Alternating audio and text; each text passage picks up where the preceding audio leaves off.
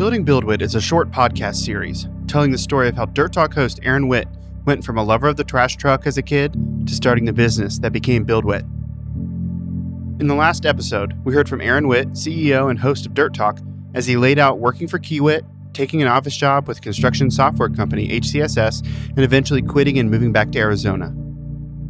In the final episode of this season, we'll hear how and why Aaron started hiring people, how he almost got arrested in Saudi Arabia, and how he learned a difficult lesson about credit cards. I'm Alex Horton, and this is Building BuildWitt.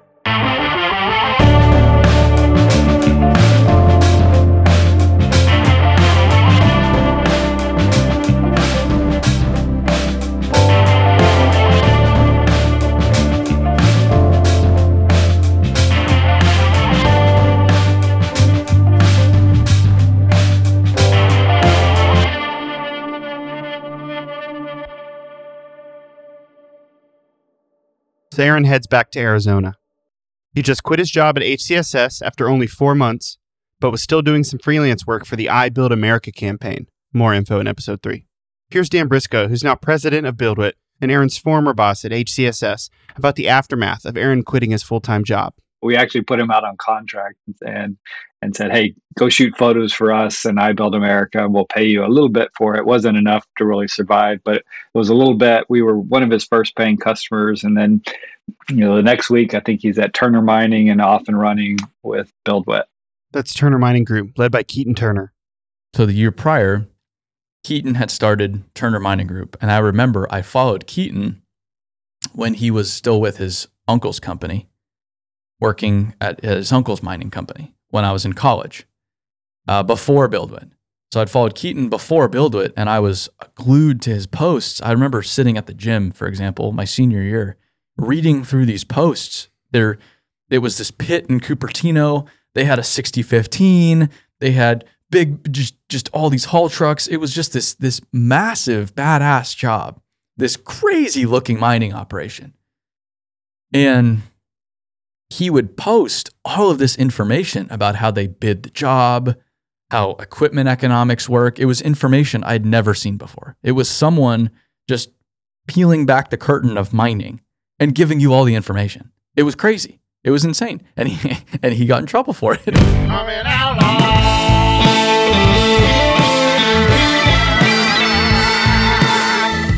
People weren't showing Dirt World stuff 5 years ago.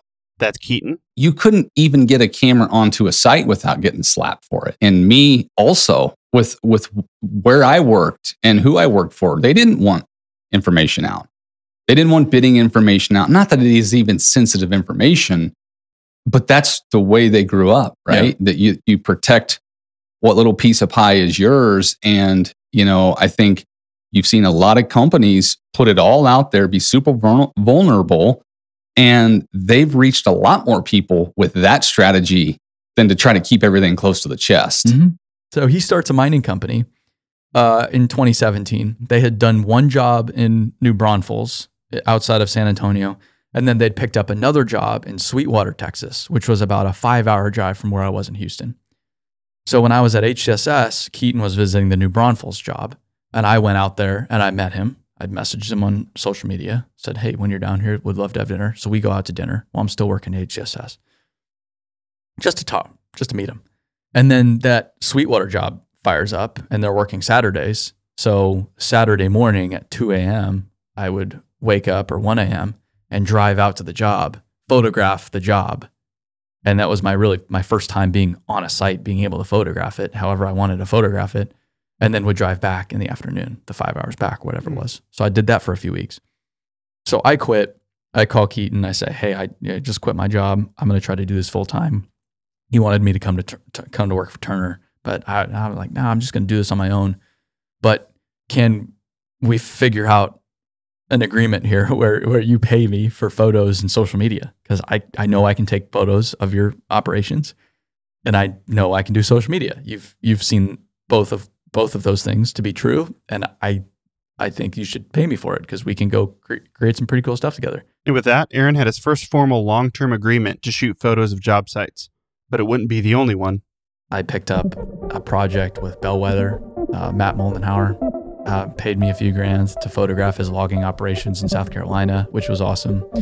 I picked up work with LB3 Enterprises in Southern California for whatever reason. I visited their job because I just wanted to see a Hitachi 1200. And I think they were running a CAT 5130 too. They're running PEDS 5130. And I thought that was insane. I'd never seen machines that big before. So I drove out, same thing. I wake up at 1 a.m. I drive out to San Diego. I photograph Corona, I photograph the operation, and then I drive home because I didn't want to. I had this little Toyota Camry. I didn't want to stay anywhere. I didn't want to spend any money. I go photograph the operation. I send Tim Kramer the photos at LB3. He likes them. He says, "Hey, meet me at this landfill." A few weeks later, so I drive back out to San Diego to the landfill project they were at and meet with him. And then he asks, "Well, how much to do this consistently for us? I like what you're doing. I like social media. Can you do it for us?" Made up a number. He said yes. And then the final one I remember in the really early days was Granite Rock. I'd got to know Granite Rock through the Daily Construction page, and they flew me out to Monterey in like a month or two after I'd started. I thought I was the biggest deal.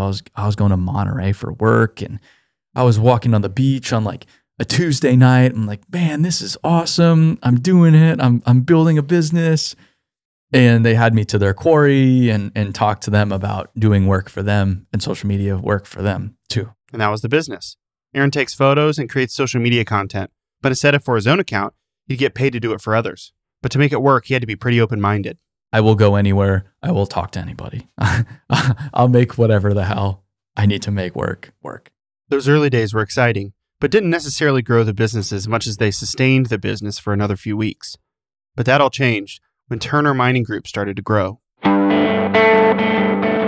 So I was helping them with their social media. I was taking almost, all of their photos at this point. Everything Keaton was posting, everything Turner Mining Group was posting, I had some kind of fingerprint on. And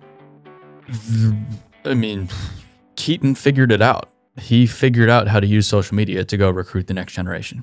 He figured out how to go get young people excited about this industry that apparently young people don't want to be excited about. He figured out how to go establish a nationally recognized brand in the mining industry in a year or two. Like what he did was crazy. And I had a front row seat to it all because I was helping them look really pretty. And I was able to have a lot of intimate access to mining operations and heavy equipment and people in the industry that I wouldn't have had otherwise. There wasn't oversight. And the company would let me go to any of their sites at any time, photograph them whenever I wanted, however I wanted, and post about them however I wanted. It was totally unrestricted access to mining operations, which I couldn't have asked for anything better at that point. The whole industry is like, what the hell are these guys doing? How are they doing it? Everybody's watching. And as a result, people start more and more reaching out to have me help them do what Turner Mining Group is doing, essentially. So I was riding Turner Mining Group's coattails for sure.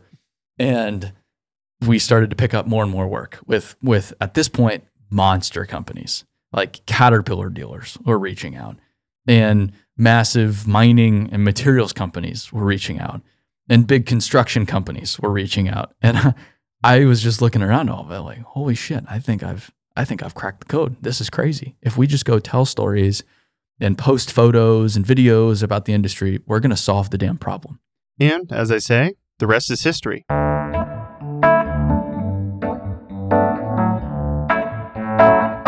Actually, not at all. I kind of towards the end of that year start to get my ass just fucking kicked hard. I mean, just kicked in the nuts every which way. The cat dealers let me go. These big materials companies, contractors let me go. Everything just started to deteriorate somewhat. I'd worked with Turner Mining Group for a while, and then they decided to go in a different direction. everything kind of evaporated just as it started to get going. And that was it was a sobering time, because it was like, okay, so I'm not nearly as smart as I think I am. The industry is not nearly as progressive as I thought it was. They're not ready for this yet. And I'm clearly limited in what I can do as an individual. I'm not very good at a lot of this. I need help. So Aaron reached out to the last boss that he'd had, Mr. Dan Briscoe. And turns out Dan had some time on his hands. So when he said I'm quitting, I said, funny enough, I'm about to quit myself. Told him I'm about to put in my 2 weeks notice in the next few days. I wanted to kind of go off and do my own thing. I kind of reached the ceiling of what I thought I could do at HCSS. Loved the industry, but had been looking around for my next role. I had been there 6 years.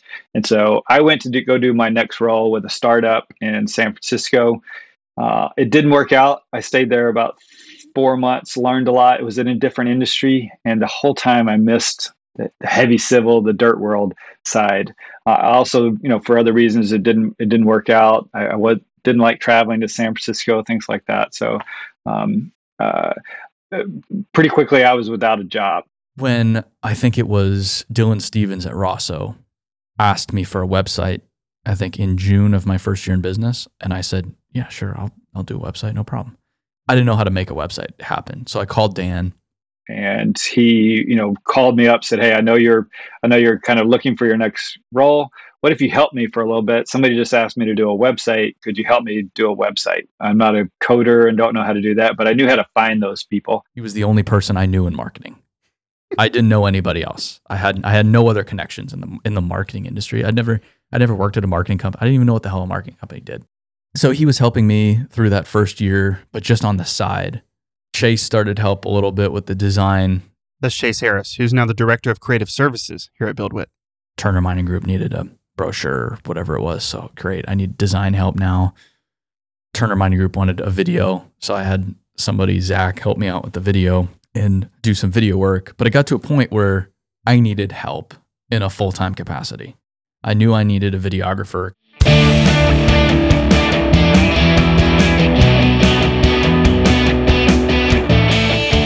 Okay, I'm Angel Torres, and I am the senior videographer here at BuildWitt. I was filming skateboarding, for almost my whole life. Filming skateboarding. So that's the whole reason I even started filming, doing video. Then I saw that there was money in weddings. That's a whole different type of filming, it's more cinematic, and filming construction, that came a little bit later. I have a friend, Cameron, who owns EVI. They do Tesla charging stations and stuff like that. And he asked me to make a safety video for him. And I did that. I made him a safety video, and that was my resume video for BuildWitt. The intent to hire Angel was for him to follow me around the camera and really just focus on the vlog. And then that happened, I don't know, maybe made it 3 months. And then we started doing videos for fucking companies. And then Angel goes off and focuses on that now. And then you realize, when someone else pays us for video, that means I can pay this video guy more. Exactly. And so I brought Angel on as a full-time videographer. And then Chell traveled with me out to California for a week to get to know the company and figure out what the hell it would be like. And he, for whatever reason, came to work here too. That's Chell, as in Chell Gerber, aka Blue Collar Photographer. He's been running around with a camera and producing media projects at BuildWitt for years. He left the family company and had a family, like 2 young kids at the time. and for whatever reason, left a very good job to come here with no promises or nothing really to show for it all. Chell actually grew up in his family's company in Utah. But even with that exposure, he didn't think he'd go into construction in the first place. Here's Chell. I had no intentions of working in construction at all. I didn't want to be my dad. I love my dad, but wasn't what I wanted to do. But then, I graduated high school and I was like, well, okay, I'm going to go to work. I didn't choose to do anything else. So I kind of fell into it, and like it was okay to get into it rather than pursue something else because I was making more money than any of my friends. Over the years, Chell went from a field role to an office role, and as he was learning to understand what it took to run a family company, he started to see an obvious problem. We need more people. Oh, this job needs more people. Oh, this job needs more people. Mm-hmm. This job needs more people. Oh, we need more lead guys. Oh, we need more foremen. All this stuff, like not just laborers. It like blew my eyes wide open. Like, holy shit, there's a lot going on here, and we don't have enough people, and all this stuff. So that was when I first got into the office. That was kind of my perspective, and then fast forward back to like 2 years later when I got the drone and started making videos and stuff.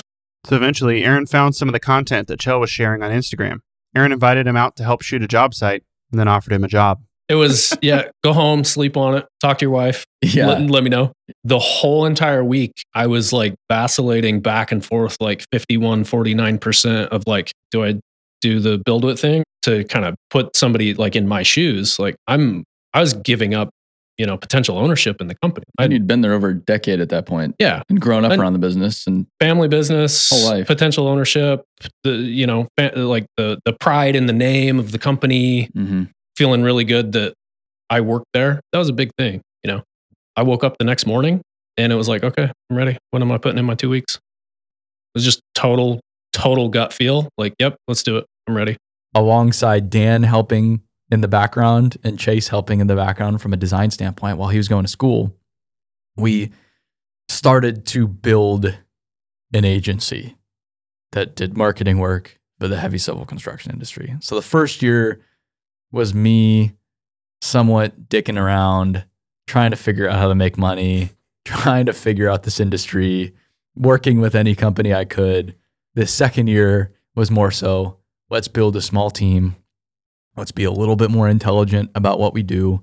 Let's go work with who we think are the most forward-thinking contractors. Let's be diligent about who we take on work with in the beginning. And let's go start to build something real. So Aaron and crew keep finding clients and slowly start moving towards creating an identity beyond Aaron's photos. And that growth started to turn some heads. I get an email from this company in the Middle East saying, hey, we've been trying to reach you on social media for a month and we just can't get a hold of you. They say, hey, we've been trying to reach you. And I say, so maybe this is legit. I schedule a phone call with them. It's, 6 a.m. my time. And I remember I'm in my truck in a parking lot in Phoenix, 6 a.m. And it's the evening for them. And they say, hey, we've seen your work on social media. And the like one of the owners, like the boss of this cat dealer, Zahid Cat, saw my work and he says, I want that. I want that. And so they've said, hey, he's seen your work. He wants you to come out here. So what would it cost? I sit around, I'm just like, okay, so this seems legit, I guess. And I guess I'll quote them something. And what the hell do I quote them? I'm still in the part of business where it's like, you're just making it up at this point. So I give them a number that I thought was just fucking insane at the time. Like just huge. It was like 5 figures. And I quoting 5 figures to go shoot pictures was wild. Absolutely wild. It goes back and forth for a little bit and they say, yeah. So I'm like, holy shit. I think I'm going to the Middle East.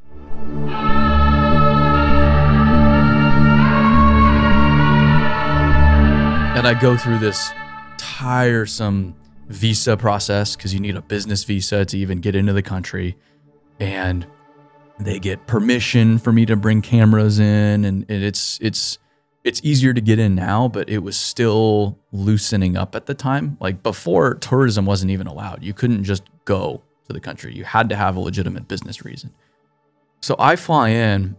I remember it was a long ass flight. You travel for at least 25 hours to get over there.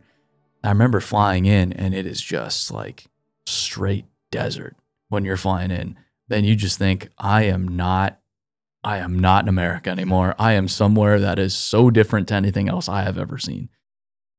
I fly in and I had told them that I would do anything. I'd go anywhere. And they took that very literally. And the country of Saudi Arabia is very large. And every day I was in a different place, different city, shooting a different operation. So the first day it was driving all over the place to shoot some branches and some construction projects. Then I get in the car and there's a language barrier there. So you're with somebody that it can at least guide you around the country, but you can't really conversate with.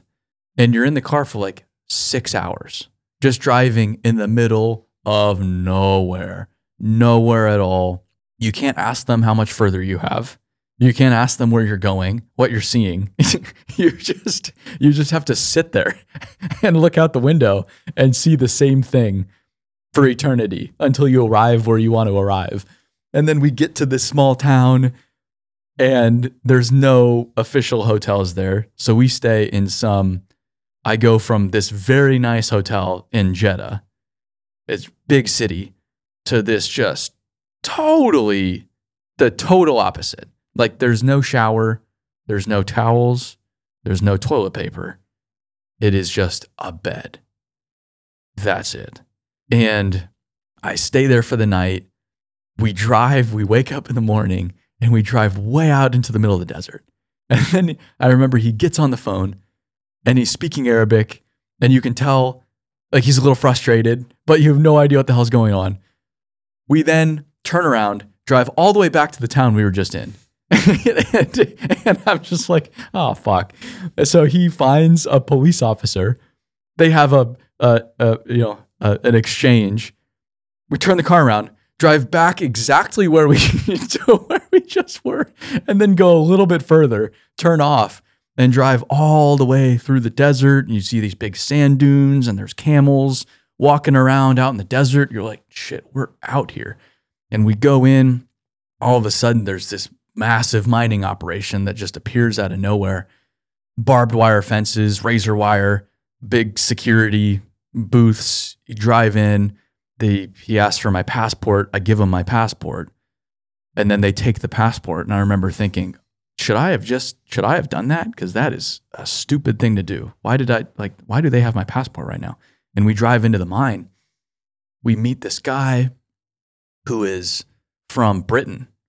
So it's this mining company that's a contract mining operation. So it's all contracted out.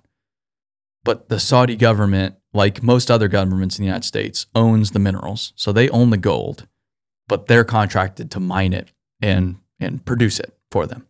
So it's this massive gold mine that it started just a few years ago that's run by international people. So that's why this guy was British. We get there and we say, hey, we're here to take pictures. We want to see the operation. And he's just like, today's not a good day. And I remember sitting there like, oh, like, what the fuck?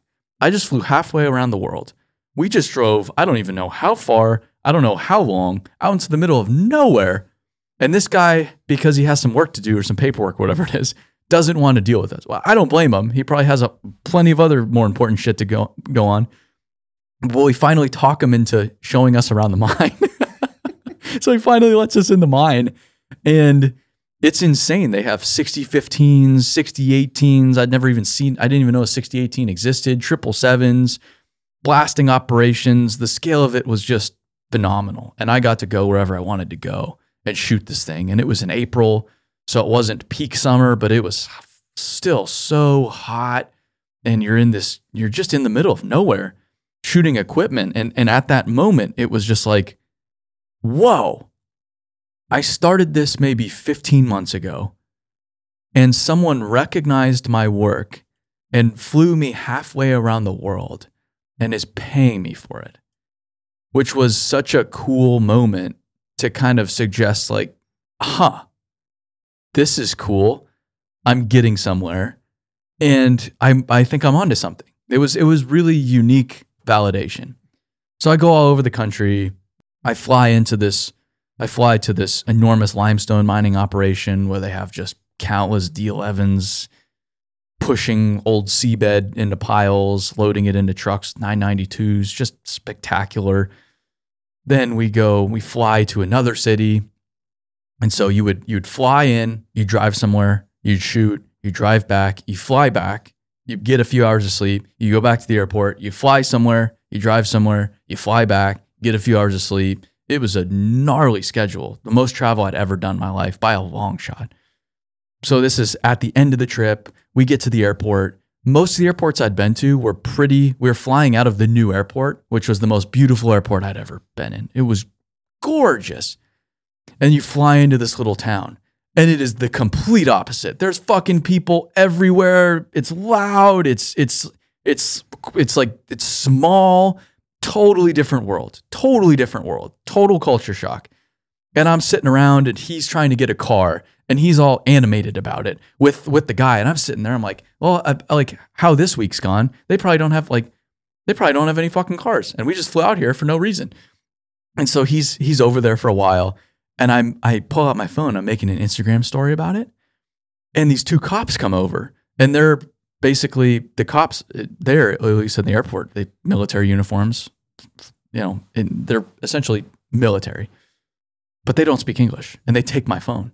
And I'm just like, my stomach drops because my host is over there arguing with some guy at the rental car counter, like just far enough away where he can't see what's going on. They think it's not legal to take pictures in an airport, which I found out after the fact. And I was just making some dumbass joke on Instagram about the situation. And I get in trouble with the Saudi police. And there is not an American to be found. Like, there's not an English-speaking person to be found. And I am just fucked at this point. And so I try to explain in English what I was doing and showing them. And they're talking amongst themselves real frantically. They're looking at my phone. They're like going through my shit. And I'm just like, I don't know what's going to happen at this point. And I showed them the video I was taking. They delete it. They start walking off with my phone. And then they turn back around and hand it to me. And then they say something in Arabic that's like, don't fucking do that again, probably is what I'd translate it to. And I'm just sitting there, like, oh, thank God. And the guy comes over finally with the car. He's like, everything good? I'm like, yeah, no problems here. And we proceed to then drive way out into the desert again. We went back to Jeddah. They had me on this like little boat. We swam around for a while in the Red Sea, which was very cool. I get back on a plane, send it home. And that was Saudi Arabia, my very first time as just this kid not knowing what the hell is going on. With all the exciting things happening at BuildWitt, it might have looked like things were great. And though they were, to some extent, there were also some major problems behind the scenes. Here's Aaron. Yeah, so I think it was that second year where the financial realities of running a business started to come into play. Our first project with Midwest Mole was that summer. It was the first time where I'd truly exhausted every option, run the company out of money. I thought American Express, when you start a company, there's just, especially in your 20s, you're just so fucking naive. I'm still naive. You just don't know how any of this stuff works. So I thought I could put stuff on my American Express. And if I didn't have the ability to make my payment for that month, I could just stop my payments. And then I pay interest on whatever I have with American Express. That's not how an American Express works, I found out. You have to pay it off every month. So it's kind of a credit card. You get to kick your payments 30, 45 days down the road, but you still have to pay it. Like, you can't just keep accruing a balance. Or that's not how mine worked at the time, because I was a small business with nothing to my name. So I had come up with, it was like $50,000 on the company card.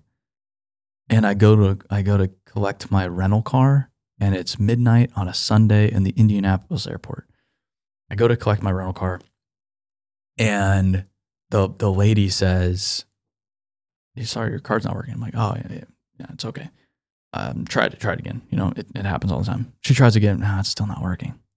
So I'm like, I call the number on the back of my American Express card. I say, "Hey, I'm trying to pick up my rental car. It's not working." "Oh, let me see here. Oh, yeah. You stopped the payments on your card apparently, and you owe $50,000. So she said, I can happily turn it on right now if you make a $30,000 payment." And I'm just like, I had maybe $5,000 in the checking account at the time. I'm like, I can't do that. Like, so there's nothing you can do for me. Oh, I'm sorry. I can't do anything about it. So I just hang up, and I'm just so defeated at this point in the airport. I don't know what the fuck to do. And then I remember I have a second personal credit card in my duffel bag that I'd always travel with. So I pulled that out. I got the car. I remember sitting in the car just like, what the fuck have I done? How the hell am I going to get out of this? Next day, call up Dylan Stevens. Dylan is the CEO of Rosso Constructors out of Murfreesboro, Tennessee. Murfreesboro. And he basically says, I'll pay for the rest of the year up front if you give me a slight discount. So he writes me the biggest check we'd ever been written at the time to pay off the credit card and a little bit more to get out of the hole in exchange for a slight discount for services. But that's how it went. So that's how it was going. That second year was trying to figure out how to build a business, running into some trouble here or there. But by the end of it, we had a few people working for us. We had a small team. We had established our mission, which was to make the dirt world a better place. We had started to establish our values. We had built out like a new website. We started to figure out who the hell we were and what we were there to do.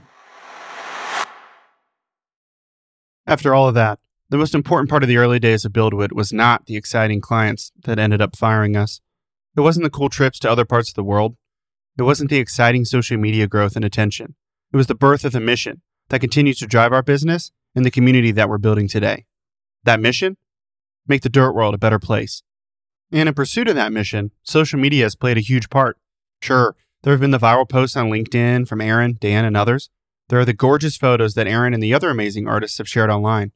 But there's always been something special about how folks in the industry engage with BuildWitt. There's an authentic connection to the industry and the people building the world around us. Here's Aaron. We're in totally uncharted waters.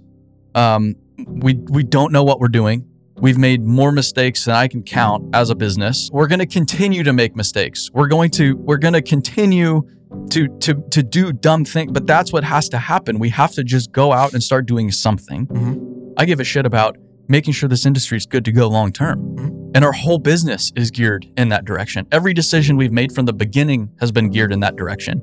Here's Eric Jumper, who was an operator for 10 years before coming to BuildWitt and is now chairman of the Don't Screw It Up committee over here. When I'm driving through traffic, I like to look at all the other cars and, see what people are up to. And it kind of got me thinking of like, man, all these people are heading to likely a relatively boring job. They don't have a lot going on. And it's probably not going to be a very fun day for them. And it kind of got me thinking of like, I'm really happy that I'm part of an industry where I feel like it's a big enough industry that there's a whole lot going on, but it's a small enough community that I really feel like I can relate to just about anybody in the industry. I feel like most of the people in the dirt world are some of the most genuine human beings you're going to encounter. Mm-hmm.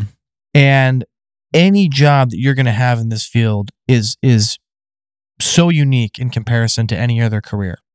And it's because of those folks in the dirt world that will keep messing up, keep failing in ways small and large. And just like those folks, we'll keep getting up off the mat and get back to it. There's a reason why the timing is now. Mm-hmm. I believe the timing is now. I think we can go out and create significant change. I love this industry. I want it to be thriving for decades to come. Yeah. I see a path to that. I know the industry can't do it on its own. I know we sure as hell can't do it on our own. We all need to come together. And so, we'll continue to tell our story, just as we want to continue to hear and share the stories of the dirt world. This is episode 4 of Building BuildWitt, but it's not the final episode. In late 2019, where this phase of the BuildWitt story ends, our company had 5 employees. As I'm recording this in late 2022, we've got around 80 full-time employees. So we'll be back, because there's a lot more dirt to share. Thanks to Aaron, Dan, Angel, Chell, and all the other folks who contributed to this story. Special thanks to Harrison Smith and the entire team at BuildWitt. And from me, Alex Horton, I want to say thank you to the dirt world and the incredible people that make it what it is. A world that in some ways is still new to me, but one that has captured both my attention and my imagination. Y'all inspire me in ways that I couldn't have dreamt of as a younger man, so thank you. I promise to keep busting my ass to help tell your stories, because the folks who don't know the dirt world are missing out.